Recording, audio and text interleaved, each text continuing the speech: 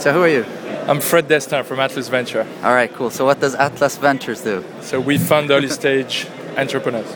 Cool stuff. So, and these days people can find you in Boston, right? I saw some pictures of you in your office. That's correct. So I moved to Boston in August, and then we moved the whole office into the Kendall Square area. So we have a really cool new industrial building, same building as HubSpot and Zipcar, which is very nice. Oh, cool. Zipcar is great. Are you investors in them? No, we're not investors. They're about to go public, actually. They're doing very well. Right, cool. And what are some of the other companies that you work with? So we have invested recently a lot in ad tech. Mm-hmm. So we have a company that's really killing it in ad tech called DataZoo, which basically is all about helping real-time bidding on ad inventory. Yeah.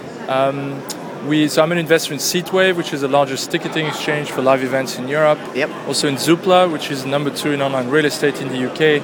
And Dailymotion, which is now a top 35 global website and does video sharing. Oh, wow. Top 35 now. Yeah, so it's pretty cool.